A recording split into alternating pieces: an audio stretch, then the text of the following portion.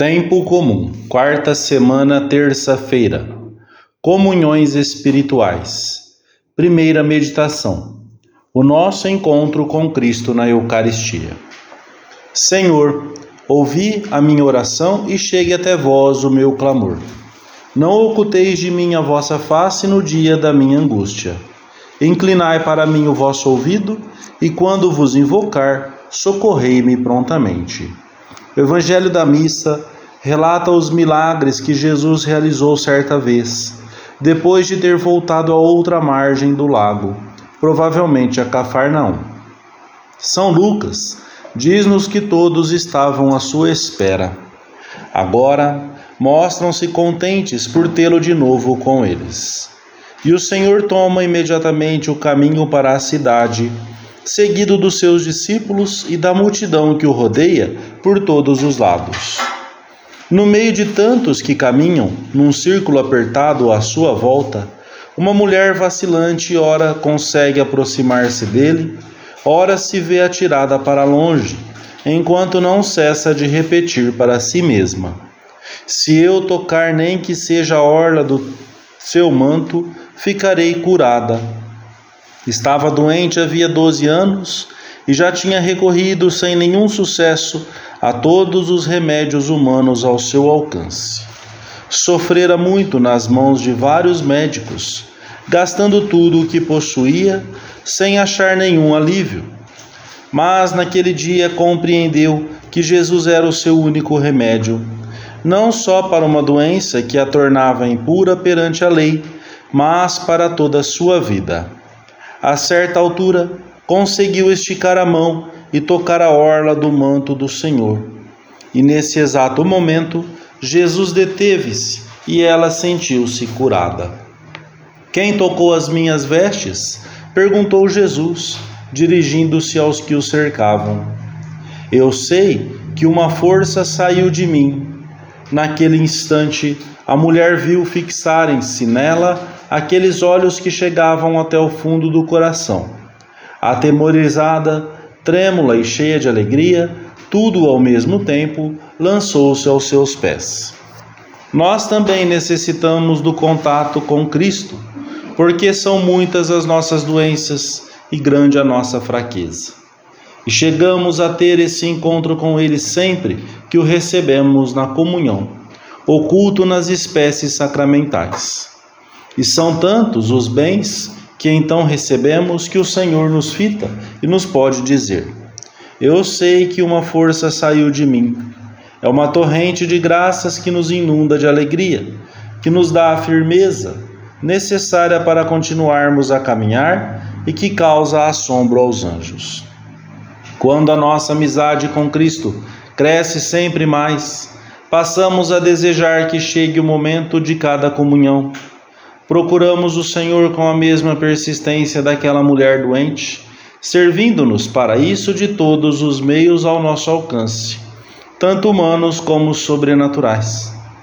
Se em alguma ocasião, devido a uma viagem, a um contratempo na família, a uma época de exames ou de trabalho mais intenso, etc., se torna mais difícil comungar, fazemos um esforço maior. Somos mais engenhosos em vencer os obstáculos, pomos mais amor.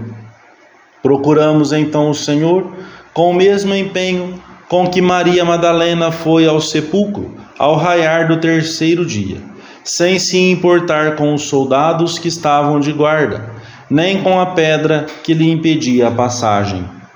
Santa Catarina de Sena explica com um exemplo a importância de se desejar vivamente a comunhão. Suponhamos, diz-nos, que várias pessoas têm uma vela de peso e tamanho diferentes. A primeira tem uma vela de 100 gramas, a segunda de 200, a terceira de 300 e outra de 1 quilo. Cada uma acende a sua vela. A que tem a vela de 100 gramas tem menos capacidade de iluminar do que a que possui a vela de 1 quilo. Assim acontece com os que vão comungar. Cada um leva um círio, que são os santos desejos com que recebe este sacramento. Esses santos desejos são a condição de uma comunhão fervorosa. Segunda meditação. As comunhões espirituais. Desejo de receber a Cristo. Para quem está em graça, todas as condições para receber sempre com fruto a comunhão sacramental podem resumir-se numa: ter fome da Sagrada Eucaristia. Esta fome e esta sede de Cristo não podem ser substituídas por nada. O vivo desejo de comungar, sinal de fé e de amor, há de levar-nos a muitas comunhões espirituais antes de recebermos o Senhor sacramentalmente, e isso durante o dia, no meio da rua ou do trabalho. A comunhão espiritual consiste num desejo ardente de receber Jesus sacramentado e num abraço amoroso, como se já o tivéssemos recebido. Prolonga de certa maneira os frutos da comunhão anterior, prepara para a seguinte e ajuda-nos a desagravar o Senhor pelas vezes em que talvez não nos tenhamos preparado para recebê-lo com a delicadeza e o amor que ele esperava, e também por todos aqueles que comungam com pecados graves na consciência, ou que de um modo ou de outro se esqueceram de que Cristo ficou neste sacramento. A comunhão espiritual pode ser feita sem que ninguém nos veja, sem que se esteja em jejum e a qualquer hora, porque consiste num ato de amor.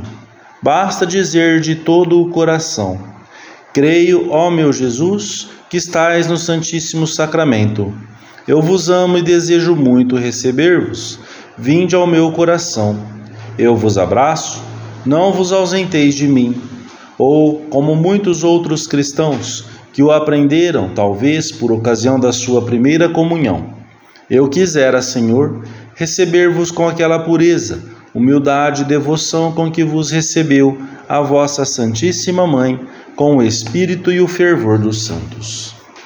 Devemos praticar especialmente as comunhões espirituais nas horas que antecedem a missa e a comunhão. À noite, quando chega a hora do descanso. De manhã, a partir do momento em que nos levantamos.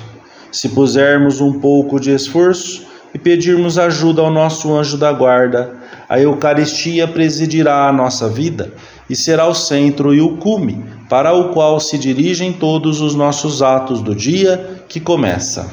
Recorramos hoje ao nosso anjo da guarda para que nos recorde frequentemente a proximidade de Cristo nos sacrários da cidade onde vivemos ou onde nos encontramos, e nos consiga abundantes graças para que cada dia seja maior o nosso desejo de receber Jesus e maior o nosso amor, particularmente nesses minutos em que o temos sacramentalmente em nosso coração. Terceira meditação: a comunhão sacramental, preparação e ação de graças. Devemos pôr o maior empenho em abeirar-nos de Cristo com a fé daquela mulher, com a sua humildade, com o seu grande desejo de ficar curada. Quem somos nós para estarmos tão perto dele? Tal como aquela pobre mulher no meio da multidão, o Senhor ofereceu-nos uma oportunidade, e não só para tocar uma ponta da sua túnica, ou, num breve momento, o extremo do seu manto, a orla. Temo-lo inteiro. Entrega-se totalmente a cada um de nós, com o seu corpo, com o seu sangue, com a sua alma e com a sua divindade. Comemo-lo todos os dias, falamos intimamente com ele, como se fala com o Pai, como se fala com o amor. É uma realidade, tanto quanto é a nossa existência, ou o mundo e as pessoas que encontramos todos os dias. A comunhão não é um prêmio à virtude, mas alimento para os fracos e necessitados, para nós. E a nossa mãe, a Igreja, exorta-nos a comungar com frequência, se possível diariamente, e ao mesmo tempo insiste em que nos esforcemos a fundo por afastar a rotina, a tibieza, a falta de amor, em que purifiquemos a alma dos pecados veniais através de atos de contrição e da confissão frequente, e antes de mais nada, em que nunca comunguemos com a menor sombra de pecado grave, isto é, sem termos recebido previamente o sacramento do perdão.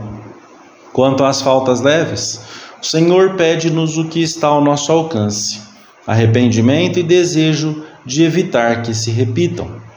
O amor a Jesus presente na Sagrada Eucaristia manifesta-se também no modo de lhe mostrarmos o nosso agradecimento depois da comunhão.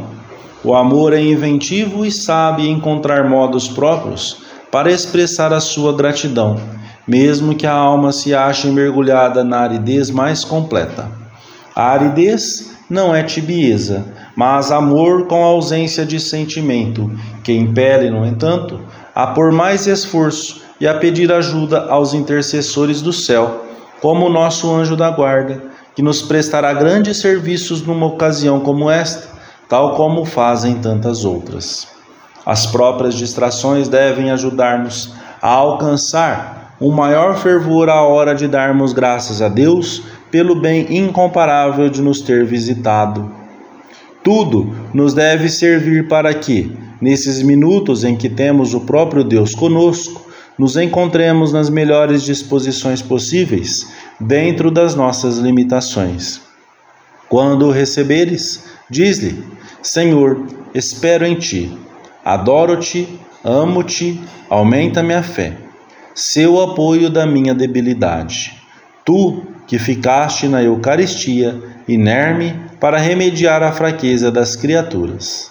A Virgem Nossa Senhora, ajudar-nos a preparar a nossa alma com aquela pureza, humildade e devoção com que ela o recebeu depois da mensagem do anjo. Amém.